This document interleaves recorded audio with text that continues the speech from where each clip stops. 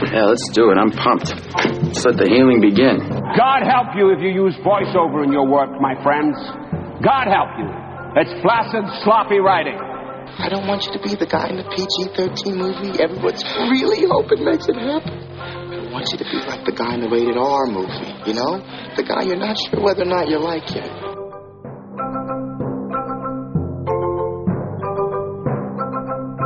Hello and welcome to this week's edition of the Get Your Film Fix podcast. I'm Lee Carlo, joined by Chapin Hemingway and Jeremy Fisk. This week we will be discussing the new film in theaters, If Beale Street Could Talk, directed by Barry Jenkins. We will move on to a discussion about the amount of movies that are dealing with social issues that have been released this year, and top everything off with our top 5 innocent prisoners. You ready for this? I've never been more ready for anything in my whole life. You know I love you, no matter what happens. I'm yours and you're mine, and that's it. You and me all the time. Honey, there's something I gotta tell you. So guys, I was trying to think about a question relating to this movie, and I was having a hard time coming up with something particular, but you know what's really been sitting with me since leaving the theater with this one is the direction of Barry Jenkins here. And so I thought we maybe kick some things off a little differently this week and talk more about the director and some of his choices that he made with this movie, and not just your thoughts on them, but sort of their effectiveness in this movie. But then also, you know, we could even broaden that a little bit if you guys want into kind of the effectiveness of very obvious choices that directors make. And the things I'm thinking about, you know, he uses a lot of close-ups in this movie. He uses music very prominently. You know, his lighting is great. Chapin, you offered up the idea of a top 5 most beautiful films, which I'm sort of glad we didn't end up doing. But, you know, certainly this is a beautiful movie. But as you watch this movie, it's clearly a director's vision, and there were clearly a lot of intentional choices that he made. And I thought that we could discuss that a little bit before we delve into our thoughts on the movie itself. So I guess there's no question there, really. But yeah, not really a question. You know, but I mean, just generally, what did you guys think? Did you find it effective? Did you find it distracting? Was it, you know, how did you feel about some of the choices he made here? I think it's a good question to start off with. I was a little bit reminded of what we talked about last week with Jeremy when he was discussing his experience working on Shutter Island and wanting to see Scorsese kind of have to work within a limited budget. Excuse me. Beale Street was not a very expensive film, $12 million, but that's about 8 times or something like that what Moonlight cost. And I think it shows. It's, as I said, as you pointed out in the intro, it's a gorgeous film. There are some beautiful shots. I think, you know, it's a period film, and despite the fact that it's got a pretty small budget, he did a really great job of exploring that period in a meaningful way with, you know, set decoration and the costumes. But and I don't want to give too much away about my opinion on this, but I don't know that this film worked as well for me as Moonlight did, and I think a lot of that has to do with the period. I found myself thinking a lot about Roma during this movie, and sort of coincidentally, these movies are set around the same time, in the early 70s, of course, in very different circumstances and places, but I do think that I had a very difficult time sort of absorbing myself into the story. And I think a lot of that had to do with the way Jenkins decided to tell this story, which I thought was a lot different than the way he did Moonlight. Do you think that's because we were so concentrated on a couple characters that you couldn't sort of see the overall world around him as well? What do you think was the part of it that sort of? I think it was a little bit the opposite. I don't know that it's the time and I don't know that it's the time and sort of circumstances the characters were under that distracted me. I guess my comparison to Roma was just that was a film that, you know, I had very little sort of personal connection to, that sort of inherently don't relate to any of those characters on a personal level, but I found myself absorbed in their world. But I think with Roma, it was a bigger. It magnified it. The world was more opened up than in Beale Street. I think you're probably right. I think you're right. I guess what I missed in Beale Street that was in Roma were those first kind of 20 minutes where you get to know these characters. Suddenly, the character of Tish comes home and she's pregnant. That's the first scene we see, and sort of right off the bat you're getting the story, which inherently, but sort of ostensibly, I like that. I think that's a great. I love the sort of efficiency of that, and I thought that scene was very compelling, and what comes next was very compelling as well. But I did not feel for that character. I did not. I never felt that I knew that character. I had a little bit of trouble with that actress as well, but so much is told of her story and Fonny's story, and I don't know. I did not feel a connection to these people, and so that really helped hurt my ability to kind of absorb into the film. Okay, let's get back to that in a minute because I think that's interesting. But back to the topic of sort of his direction, and you brought up kind of the period and the set design, and Jeremy, you mentioned that, I think Roma is an interesting comparison because you point out that you're almost more aware of the surroundings in Roma, where here I thought it was really interesting. Like it was so clearly and intentionally background. I think that's where the close-ups came into play and kind of the music and the lighting. He really told you where to focus. And as a result, I don't think he had to go crazy with his set design. He had to do enough to make it period specific. And that worked for me. I sort of felt like it was just very much background, which is kind of what that set design is supposed to be. It's not supposed to draw too much attention to itself. And I thought all the choices he made here worked so well in the context of this story and driving you to focus on that relationship between Tish and Fonny, which I really liked. Chapin, I thought the two of them were great. I really liked Kiki Lane in this. I thought this whole movie hinged on really the flashbacks, the growth of their relationship and your believability in that. Yeah. And I think that all came as a part of his like the choices he made, the direction the emotions he maybe, forced on us a little bit with some of his music and things like that, but I thought it was effective. Well, I'd love to speak to the score of this because I thought this is the best score of the year in any movie I've seen. There's just something about the way that the fabric of the music intertwined with his decisions with the camera that to me was very effective. I also thought it had this old police procedural suspense music thing going on that I couldn't quite put my finger on. I felt like I'd seen it in a movie before, but I thought it was really interesting what he did. I loved it. Yeah, I'm with you. I loved the score. But that's another piece that I felt like this movie was clearly directed, and sometimes I feel like that could be a bad thing. It almost calls too much attention to itself, but here I think it did its job.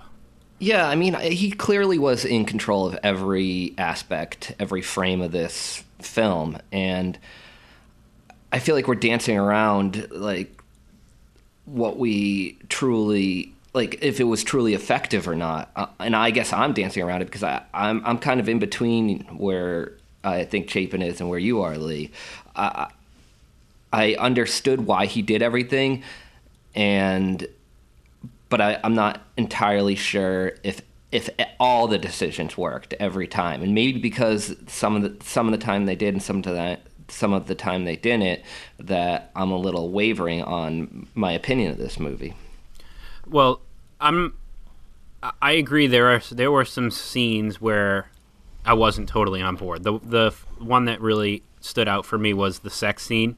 That felt directed to me. It almost felt I felt too conscious of his choices that he was making, and the idea that he was lingering on it to make you feel a little bit uncomfortable, but it wasn't the right type of uncomfortable for me. It wasn't the effective type. It was the taking me out of the movie type. So there were times where I felt like those decisions that he was making maybe went a little bit too far in the direction of over-directing, if that's a term. But for the most part, like I said, I think it all played back to one true intention of this movie, and that is to develop and to make you invest in their relationship. Because everything else hinges on that. Like, all the stuff that happens in the present doesn't matter if you're not invested in all of those flashbacks. Yeah, and let's go back to the performances, because I think Kiki Lane was very effective here. I'd be curious, Chapin, why you thought she wasn't. But she, like the main character sort of in Roma, is a bit of a passive character. We're sort of... She's almost like a passenger in this story. But she doesn't have to be... The camera's kind of got to be on her face the whole time, and that's our view into this world, is her face, and she doesn't have to emote a lot to make it really effective, and I think she was a good choice for this character. I'm curious, Chapin, where did you think she wasn't that effective? I mean, maybe it was just the way she was directed too. I mean, there so much of the film is told in her face, and I think that she did that nicely. I mean, for if you think about this film, like, you know, we talked a little bit about, or when Lee and I did First Man, where like so much of the film is just told in a close up. But I don't know. I just did not find her character to be very complex. She sort of had two modes. It was either like, you know, fawning over Fawny, for lack of a better word, or kind of being sad and sort of submissive. So she just sort of had two speeds where, you know, one, her, you know, she's kind of excited and in love, and I think that was effective. And then the other one was she's sad and kind of ashamed, and she's got her head down, and she was good at that too. But the character just wasn't rich and kind of subtle and layered the way that I think characters in a movie of I think, you know, Barry with a director of Barry Jenkins' strength should be. And I honestly just sort of found the emotions in this movie that way too. They were sort of like either very, you know, sort of sappy and kind of overwrought, or they were too kind of broadly kind of terrible and you know, focus on the struggle. And I get that this is what this film is about in a way, you know, but I think when you look back at a time like this, especially when it's a period drama, and especially when the filmmaker and his DP and his set and his production designer are just making these incredibly gorgeous images that like you just want to stare at and kind of drool over. It's hard, at least it was hard for me to you know, get into the film, because everything just kind of felt like a stage. I felt like I was watching this, and there was no... Do you think it felt a little bit like almost like a play? Exactly. That's a great note. You felt like you were sitting there and you were watching it like it was a proscenium, and there was a space between you and the actors. Whereas the films that, you know, we've talked about before, Roma, we talked about Moonlight on our top 100, or on our 100th episode, where I think Brantley brought it up, or one of you guys. Oh no, Lee, you brought it up as one of your top 5 of the century or decade or whatever this is. Yeah. And century. That's our next top 5. We haven't gotten to that one yet. But like, I felt the same way, everything that you felt too. Like it's a movie I had no real business, you know, seeing myself in, but I did, and I think that's what the power of really great filmmaking. And this one, it just pushed me away a little bit. Just kind of, it didn't allow me to really get my fingers into it. So, I agree with that. At least in comparison to a movie like Moonlight, but I'll tell you where I disagree with you, and in particular with Kiki Lane, is like every actress, at least every like main actor or actress in this movie, sort of has their moment, has their scene. Of course, Regina King, who's getting a lot of acclaim for her performance, and it's great. But she has her scene when she goes down to Puerto Rico. Is that where she goes? Not Puerto Rico. Yeah, no, Puerto Rico. That's right. It is Puerto Rico. Yeah. And Fonnie has Stefan James has a big scene. Coleman Domingo has a big scene. The sisters, the Fonnie's mother has, like, everybody sort of has this big scene where they're forced to act and have this kind of all out performance. And Kiki Lane doesn't. And I found like she actually, of all the characters, was the strongest and was going through this situation sort of in this like oddly confident but inexperienced way. Like, she doesn't know what's happening and she doesn't know what to do, but she kind of understands the situation she's in and what has to be done to, move forward. And I thought that was all in the performance. And I mean, again, like in Roma, we're dealing with an amateur actress here that I just thought was really, really good. And I thought had everything on her face. And like, I think about that scene in the living room early in the movie where the families are together, and the sisters are arguing, the mothers, the fathers are fighting, everybody's arguing, and she's just sort of there, and she stands up at one point and she says to the Fonnie's mother, like, that was really mean what you just said to me, and she says it in a very kind of calm and like strong way. Yeah. And that hooked me. I was like, this is great. Like, she didn't start crying, she didn't start yelling back, like she just said, like, this isn't okay what you're doing. I think Barry Jenkins is an interesting director because this and Moonlight, he has his main characters are a little more passive, and it's the people, it's the supporting characters that are, for lack of a better term, get the media roles or whatever. But the movies themselves, you're following these sort of quiet but confident characters and performances, and I think he's really good at steering the ship with that person as sort of his rudder. It's interesting. I think it's definitely confident performances. The interesting thing, both these movies, you said, confident characters. I don't know that the character in Moonlight is actually very confident. He's actually pretty well, somebody's mic is going crazy. Okay, it's better now. Go ahead, sorry. I'm just gonna forget what the character's name is in that movie. I'm gonna look it up.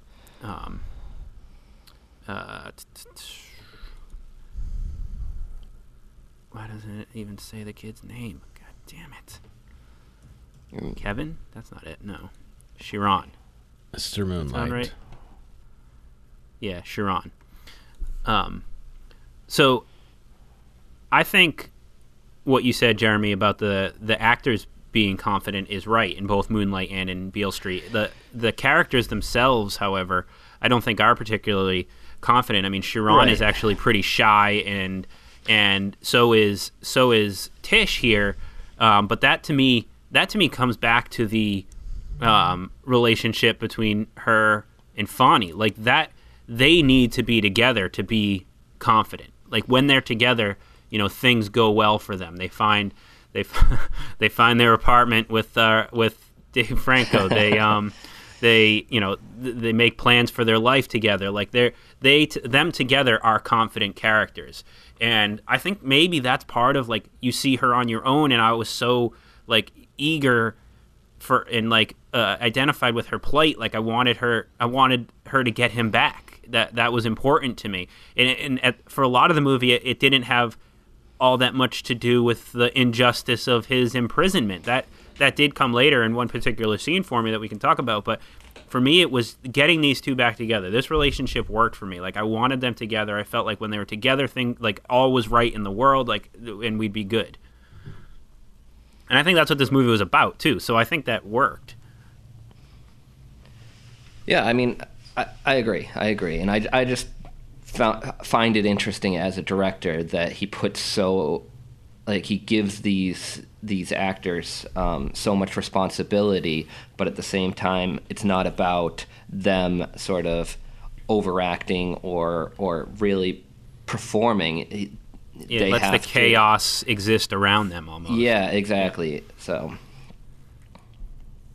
I'd like to. This ties in a little bit to a subject that Jeremy brought up as a potential to talk about with actors showing up in movies that sort of take you out of the movie, and he was referencing the scenes with Dave Franco, who just really seemed out of place in this movie, but so did the lawyer, and to a certain extent, so did the cop. So the three white people in this movie. What about Diego Luna and Pedro Pascal? I loved Diego Luna in this movie.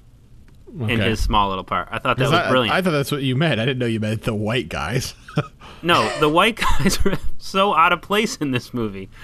But that's not really the thing I want to talk about so much as... but the scenes with the bad guy cop. And if you're not sure who I'm talking about when I say the bad guy cop, just picture his face again. And you'll know I'm talking about the bad guy cop. But that scene when they are confronted by him on the street corner. It was the scene where I started to feel the injustices of his imprisonment. Like that's where I really was like, okay, I just need him to get out of jail. Like this is so terrible what's happened to him, and that I think added another layer of enjoyment to this movie for me because it I think had that obviously intended effect on me about thinking about the the implications of racism and things like that go on. And you get to the end of the movie, and I don't want to spoil anything, but the voiceover reveals what ends up happening with Fonny. Does it? Which is horrible. Yeah. She tells him what ends up happening with his prison sentence. What is it? I don't remember that. Yeah, I don't remember that either. That he takes a plea deal. Oh yeah. Okay. So much for spoiling. These guys can't remember. Yeah, he takes a plea deal for something he didn't do. So a plea deal for aggravated rape. God knows how long he ended up in jail. And, it's so disheartening. And I think obviously that's a huge impact that this movie intends to have. But that scene on the corner with that cop is, kind of ridiculous as he may have been and perhaps takes you out of the movie a little bit, I thought was really effective.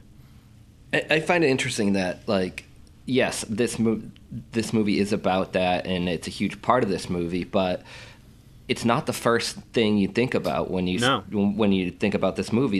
This movie almost exists without its story, if that makes any sense. Yeah, no, that makes total sense. Without its main conflict, yeah. Yeah, it's like more of a mood, it's more of a feel than it is a film about really anything, even though it is, and that story's there.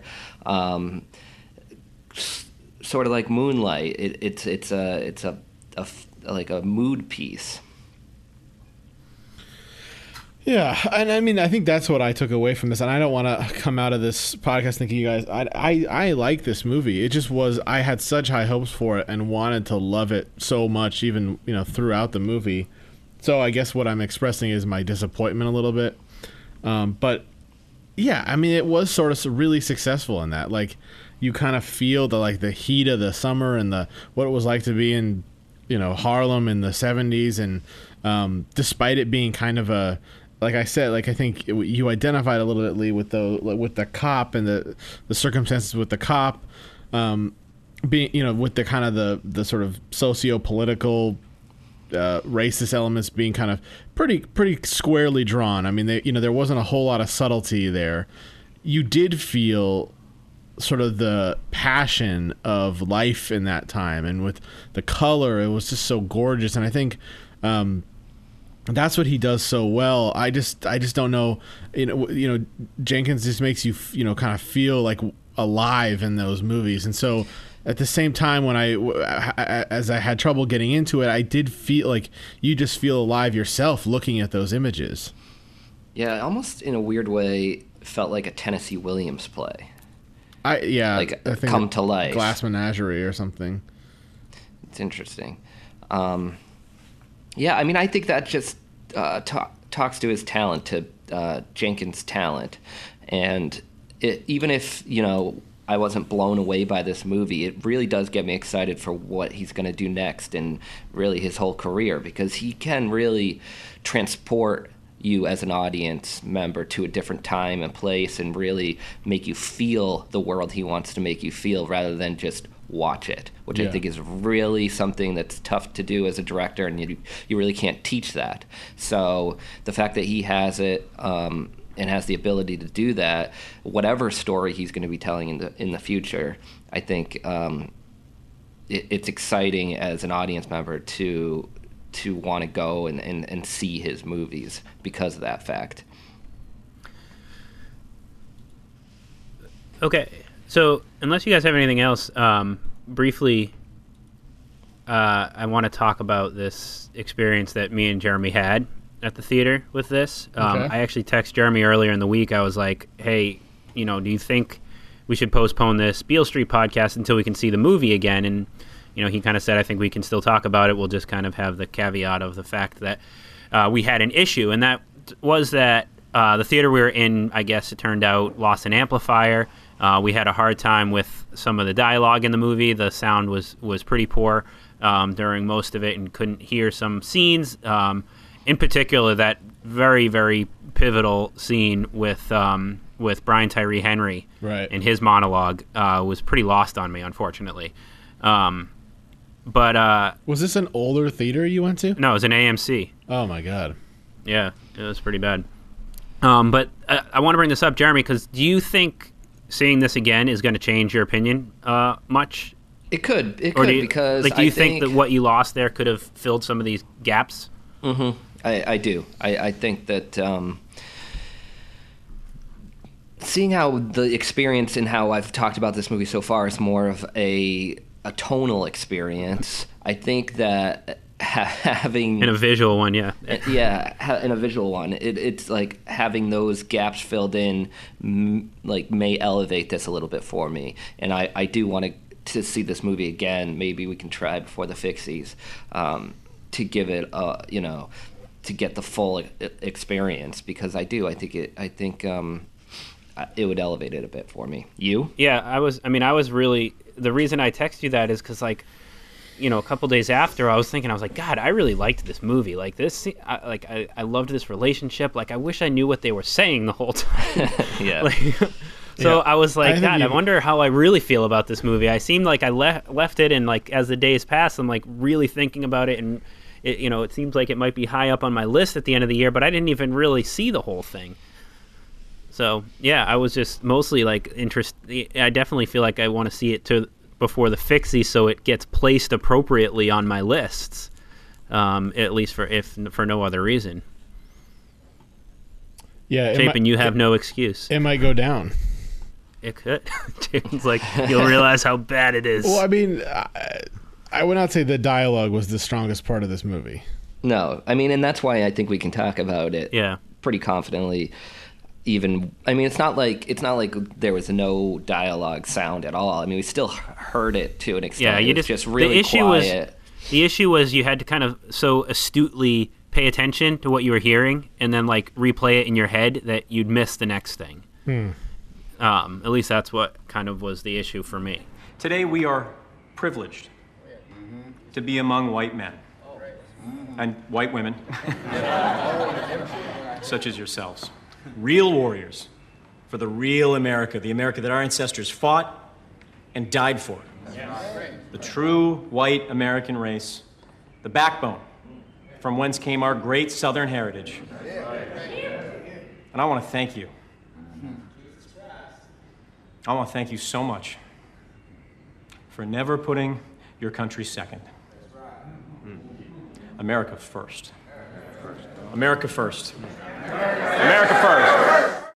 So I've been thinking about this next topic as I've been going through the list of movies I still have to see this year.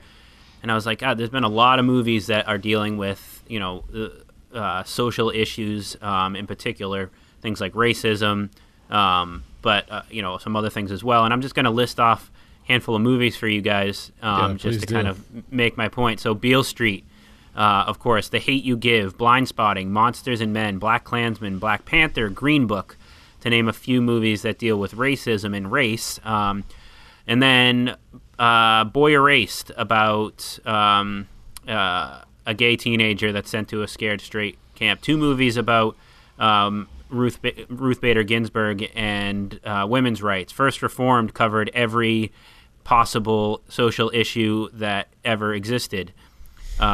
Beautiful Boy and Ben is Back, about opioid use. So a lot of stuff that we're dealing with and hearing about and reading about today have been put on film this year. And I'm not, I thought about saying just like, why do you think that is? Or is this the most ever in one year? And I feel like that would be sort of hard to quantify and say yes or no one way or the other. But really what I found was the other night when I was trying to pick out something to watch. I have my list of 2018 movies I still need to see. And I'm going through it and I'm looking and I was like, I really don't feel like watching a movie that is going to deal with this stuff again. Like there's been so many, I've seen so many. I ended up watching Blind Spotting. And,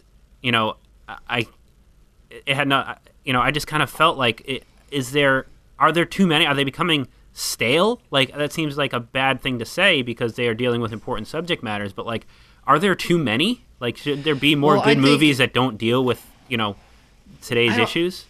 I don't think it's about dealing with today's issues or not dealing with today's issues. I just think that as somebody who's watching a lot of content, eventually, are you going to want some escapism, or are you going to want to always tackle what you're seeing out in the real world head on? Right. So I just think maybe since movies are good at tackling stuff head on, and there's been so many of them, sometimes you just want some escapism too. So, I don't know if it's necessarily that it's a bad thing or a good thing. I just think it can get a little bit overwhelming.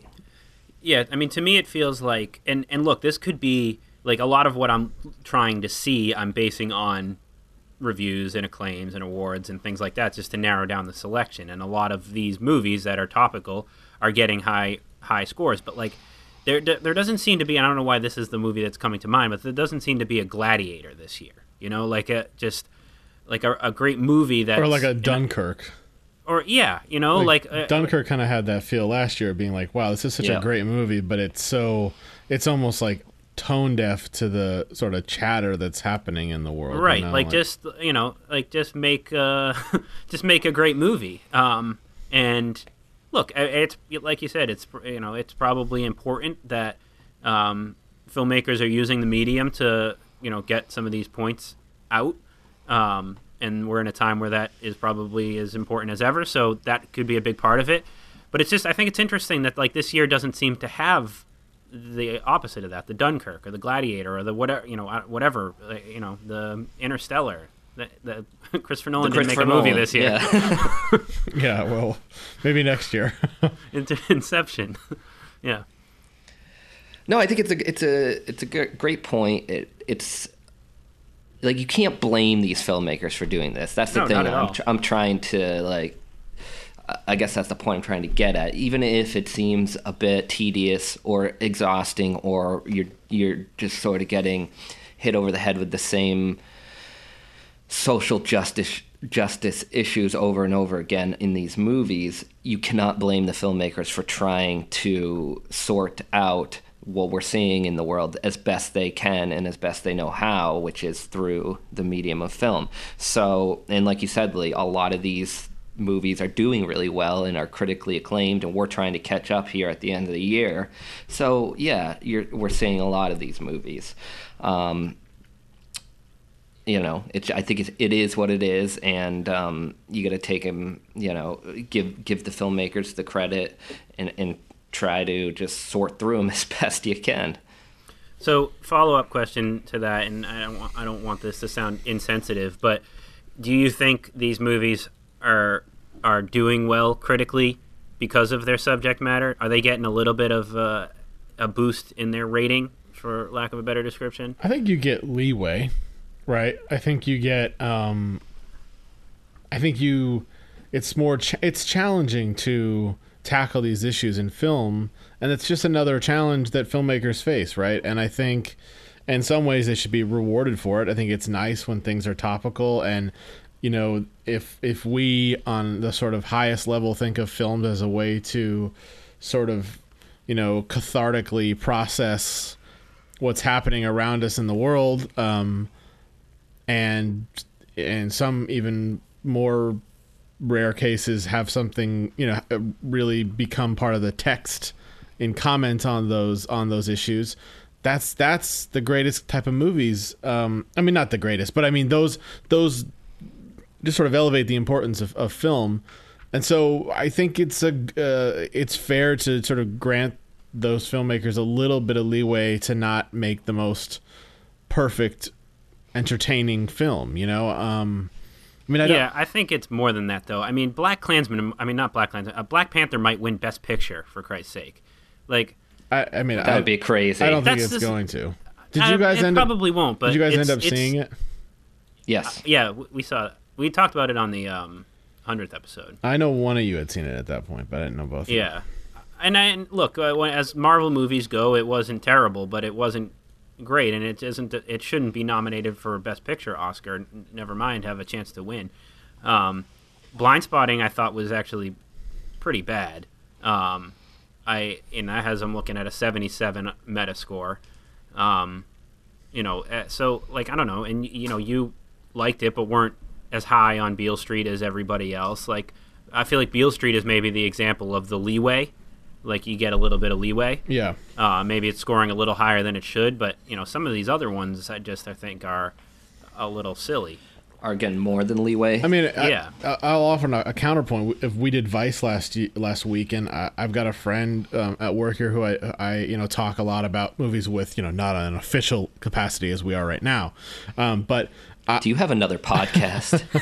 I've been wanting him to see Vice, and he's quite like he was very into politics, worked on the Obama campaign, and so but he has real hatred for Bush and Cheney, and there is this, he's heard in reviews and stuff that Cheney is kind of humanized in that film, and and so thus he doesn't want to see it, even though I mean.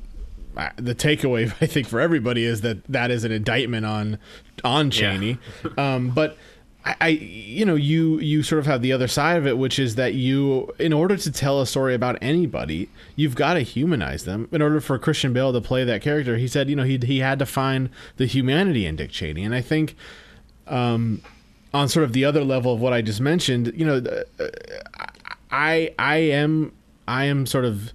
We don't need to get into like how I feel. I do feel like the cacophony of dialogue around political issues, since Trump has been elected, has from both sides been elevated to a point that I don't really care for. And there are real issues at hand. I'm not saying that, but I think one thing Vice was trying to say was that we've had it a lot worse. It just wasn't quite as obvious, right? Like, I mean, right. Trump's doing a lot of bad things, but we're not going to, we're not fighting multiple wars and massacring people. And I think one nice thing that films can do is I think provide a little bit of humanity to these issues. And yes, we might have this awful feeling about Dick Cheney, but there is something sort of inherently good about understanding that is a real person underneath, even if you totally disagree with everything that he's done and you find that he is a war criminal. I don't know that humanizing Hitler in Downfall is a bad thing. I don't know. I don't know why seeing the human side of somebody is dangerous. I mean, I'm sure someone could give me a lot of good answers as to why it is, but it isn't for me. I don't think. I'm not gonna become a Nazi because I saw Downfall. I know that I'm not unfamiliar with what Hitler did, but it's almost more powerful once you realize that there is actually a human there instead of a dragon or something, this boogeyman, you know what I mean? Yeah. So this is the podcast where Chapin defends Hitler. There's going to be a lot of editing in this one. It's going to be at 38 minutes. 38 minutes. No, I think you make a lot of good points, Chapin. And I also think, to Lee's point, I think the problem also is that with so many things out there, it just becomes, it starts to become noise. It loses a little bit of its effectiveness when there's just sort of a cloud of it everywhere you look. Yeah, it's oversaturated. Exactly. So I think that might also be a bit of a problem in a way. The filmmakers are hurting themselves by oversaturating these issues and these topics, that it loses a little bit of the effectiveness. I also don't think that, if Black Panther doesn't win Best Picture, which I agree it shouldn't, that doesn't negate any of the power of that movie. That movie gave hundreds of millions of black children, for the first time, really, like a real set of heroes that they can, look up to, which has never been done before, and that's an incredible achievement. But that doesn't mean it's the best movie ever made. Like, these two things can exist at the same time, and one doesn't have to comment on the other, Yeah, and that's always my frustration, is that, like, I very often separate the two things. It's great that movies can have a political influence and, themes that are relevant and topical and important, but just because Black Panther is important to a lot of people in this world doesn't make it a good movie, and that should be okay. Like, or a great movie, or whatever you want. Yeah, exactly. Whatever you want to call it. And those two things are separate, but they don't have to be mutually exclusive. In a weird way, it kind of goes back to a movie's a movie. It's a movie. Like, yeah, it does. Is it a good film? Bottom line, and then you can sort of you can go from there. You can branch off from there, but does this work as a whole piece of art? And then you can start dissecting it. Yeah, I forget what movie it was. Maybe it might have been Black Klansman, that Chapin asked us, our thoughts on, seeing a politically based movie. It's something that we're, politics being something that we're not always particularly interested in, at least, in the past. And Jeremy, your answer was like, as long as the writing and the directing and the cinematography and the acting is all in place, then that's what I'm grading here. The other piece is something to discuss, but as a movie, it's got to have those things done well.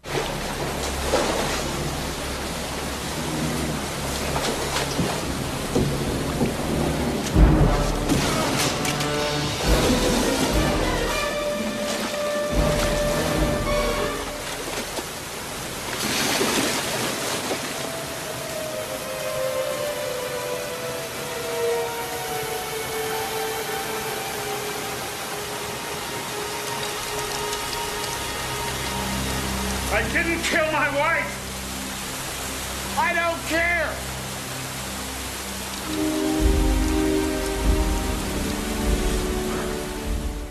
Top 5 innocent prisoners.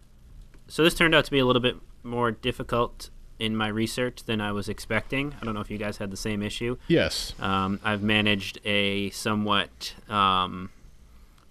thin, but I suppose complete list now that I'm ranking them here. But Jeremy, why don't you kick us off with any criteria you had and your number 5? Well, I made this a memorial list, but I won't say what it is, just in case you guys have it. Okay, very good. On yours, but my criteria was they didn't have to have been found guilty already. They just had to have been in prison or on trial. Okay. So, that being said, my number 5 is Cameron Poe, played by Nick Cage. He was imprisoned. He was, yes. Yeah, but he also did do it. He wasn't really innocent. Yeah, but he also got a raw deal because he was just such a lethal killer. Yeah. His hands are lethal weapons, so he has a different level of responsibility. He's held to a different standard. Yeah. I'm going to show you God does exist. I feel right, like there's going Chapin. to be a few impressions on this list. Okay. I'm not crazy about these kind of like, I don't know what we call these lists, but the ones that like don't really matter. Yeah. Yeah. But yeah. I mean, basically, I just brought up Con Air. So what are you talking about? Doesn't matter. Exactly. So I'm gonna have an equally funny movie to bring up, but I actually kind of care for this film, and I almost see it as a little bit of a sequel to one of your guys' favorite, which is Shawshank Redemption, and that's The Green Mile, and that's John Coffey of The Green Mile. Look, I get that like this that movie film too. is very saccharine cornbread and corny and whatever, but man, when it comes up on like TBS or USA, and Yeah. Michael Clark Duncan is grasping Tom Hanks's nuts, and it's hard to look Sam away. Rockwell's losing his mind. Yeah, I mean, this is a moving film, and it's one of those like guy cry movies, and it's So I it's like it. way too long. I like that movie too. But like, God, I'm with you. Like the same thing when that movie comes on TV, you're like, oh, I could watch this, and you're like, 4 hours left. Yeah, with commercials. With commercials, yeah. Like, yeah. That's a good pick. That was one that wasn't going to make the cut for me, but I did write down. All right. Oh God! So now I'm like foreseeing one of Jeremy's picks already in my head okay. What? So I'm gonna round out our fantastic number fives here. With another one that it could be on either one of your lists, especially you, Chapin, but John Mason from The Rock. Yep. God, that was he wrong? Was he wrongfully convicted? Because he though? did it. So he definitely did it. He did, but he was just working for the British government. Like, it's not like he was a criminal. Yeah. Well, he never got a fair trial, And he never got a trial either. They just made him disappear. It's that 96 to 97 Bruckheimer run was pretty incredible. We've got 2 picks on the list from that period. Yeah. All right, that's a good one. Let's get a little more serious here. Yeah, Jeez. let's All right, get come real on. serious. Mine is super serious. With my number 4, and it is John Proctor, played by Daniel Day-Lewis in The Crucible. I never saw that. Told you I'd get I serious. know.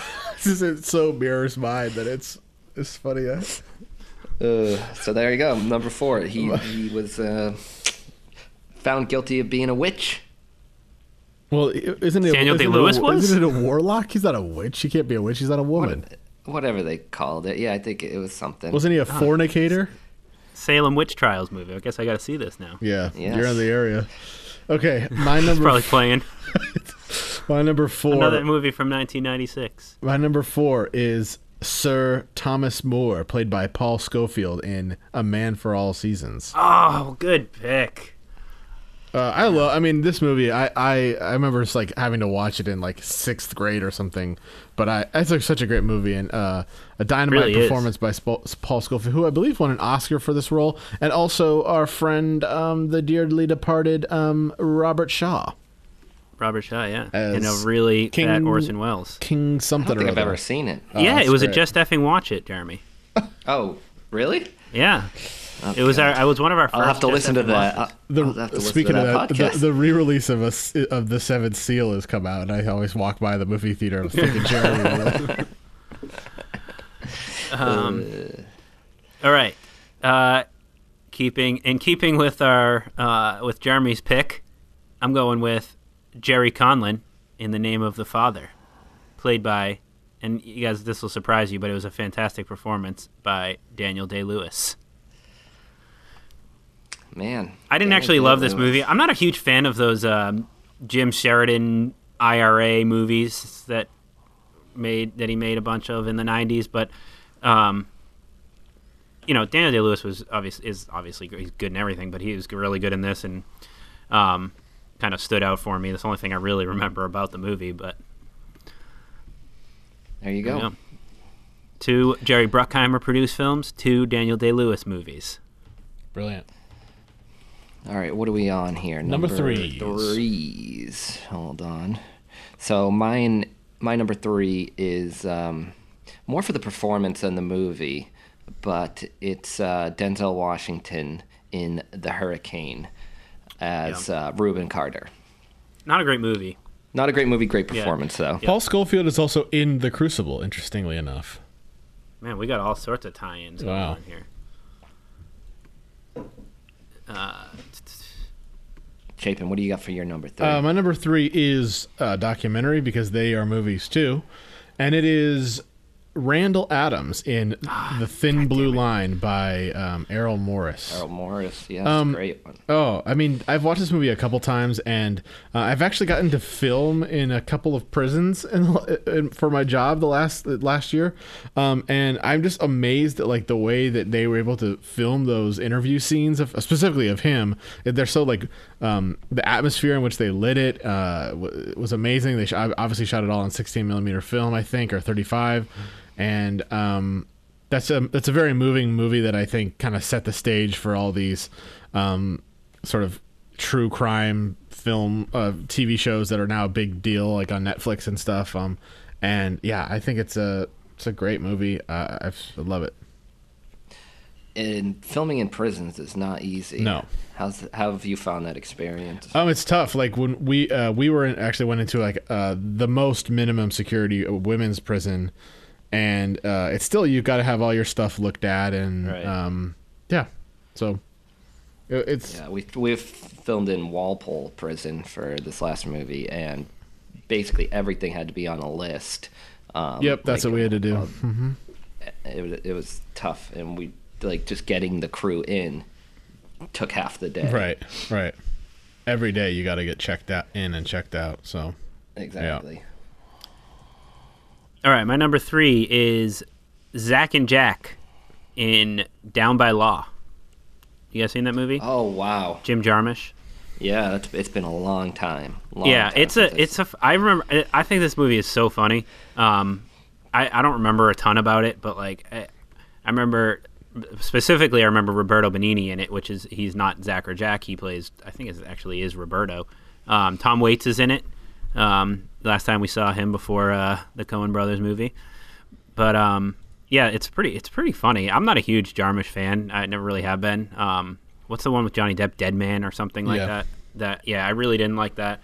Fan of Ghost but this Dog? one was. What is it? Ghost Dog? Yeah, That's another one. The one with. I don't think I saw that one. Not a filmmaker I really seek out. Down by Law was one I watched kind of Wait, did you in film school? Did you mention The Last Samurai or whatever that? Not The Last Samurai. What's it called? The one with what's his name? By Jarmusch? Yeah, it's really good. I'll look it up here. I think it's Ghost Dog is the one I'm. The Way of the Samurai. Yeah. Ghost Dog, The Way of the Samurai. That's a good one. And the Coffee and Cigarettes movies, the shorts I never liked. Anyway, Down by Law I thought was funny. God, it's older than I thought. 1986. Tom Waits and John Lurie play Zach and Jack. All right, good pick. So number 2s. My number 2 is Ralph Macchio and Mitchell Whitfield. Oh my God, another good one. And My Cousin Vinny. I mean, they never, obviously they had good representation, so they never ended up being found guilty, but they were in jail that should be your number for one. murder. Yeah, and well, it's my number 2, so great movie. Brilliant. Great. And so you guys are going to be mad at me for this one. I'm going to just steal it right from under you. They said he threw his weapon in the Royal River, and it's Andy Dufresne in the Shawshank Redemption.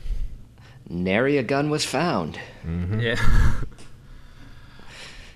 Yeah. This is my Andy Dufresne memorial list. So mine that's too. Yeah. Thank you for waiting until you said that.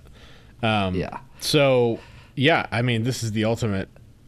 Everybody in here isn't guilt, didn't do it, or whatever he says. And in fact, the lawyer fucked me. Yeah, Andy Dufresne is the guy. I did have a theory at one point that Andy Dufresne was actually guilty. Wouldn't that be brilliant? That he actually did do it. He was just so drunk that he doesn't remember. He sort of blacked it out. Yeah. It'd be fun if they did a sequel now with DNA evidence. Yeah. They go back and he actually clearly did do it. Yeah. All right. This has already been mentioned. Thin Blue Line, Randall Adams. That's my number 2. I love that movie too. It's such a visceral documentary too, like the kind of half recreations that he does, but really it's just like, you know, he never really lets you see exactly what happens, because we don't really know the story other than just the testimony of the characters that he's interviewing. But yeah, that's a good movie. All right, number 1. So, as I said, this is my Andy Dufresne Shawshank Redemption memorial list, and that would have been my number 1, but now my number 1 is Harrison Ford in The Fugitive. Yeah. Is that yours too, Jake? Yeah. I'm guessing that's mine too. all the same number 1. Harrison Ford. I thought of this list and I was like, okay, Andy Dufresne memorial list, and then the first thing that comes up is Richard Kimball, and I'm like, fuck. Like, I can't have it be both memorial lists. Yeah. I don't have enough options. Yeah. Any honorable mentions that were not already said? I mean, it didn't really count because it's a TV show, but I really loved the Making a Murderer on Netflix. I know there's some debate whether he is in fact innocent, but the show would have you believe he is. Brandon especially. Well, yeah, Brandon, yeah. Green Mile was my honorable mention, which was mentioned, of course. Yeah, same with me. Well, I think we named them all, guys. Yeah, so that's all of them. No, so you do a internet search for, like, you know, wrongfully convicted, innocent prisoners, prison movies, and, like, obviously there's so many movies, but, like, I can't believe how bad some of these movies look. Double Jeopardy was the only one that I'd seen that had came up that I felt didn't belong on a top 5 list anywhere. So, yeah, it was a tough one. Jeremy, I was trying to see if The Passion of Joan of Arc would work. Oh, yeah. Why wasn't that on your list? I didn't know what she did. Or she was innocent. She didn't do anything. She just got burned at the stake, and, you know. Yeah, no, that would have been it. That would have been a good one. That's a good honorable laughable mention. Performance. All right, that gonna wrap it up? That will indeed wrap things up for this edition of the Get Your Film Fix podcast. We are inching closer and closer to the Fixie Award Show, which we will continue to keep you updated on when those will be. We're working on getting as many movies seen as we can so that we can have our lists full and complete of all the great movies from 2018. We encourage everybody to check us out on Instagram and Facebook, like us on iTunes, give us a review, send us an email to feedback@getyourfilmfixpodcast.com. We'll read it on the podcast, just like we have been every week so far. We just kind of, we page through all the emails, pick out the best ones, and we read them. So if there's nothing else, guys, that'll do it.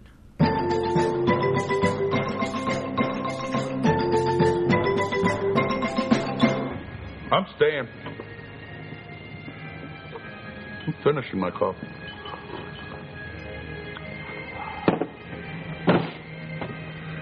Enjoying my coffee.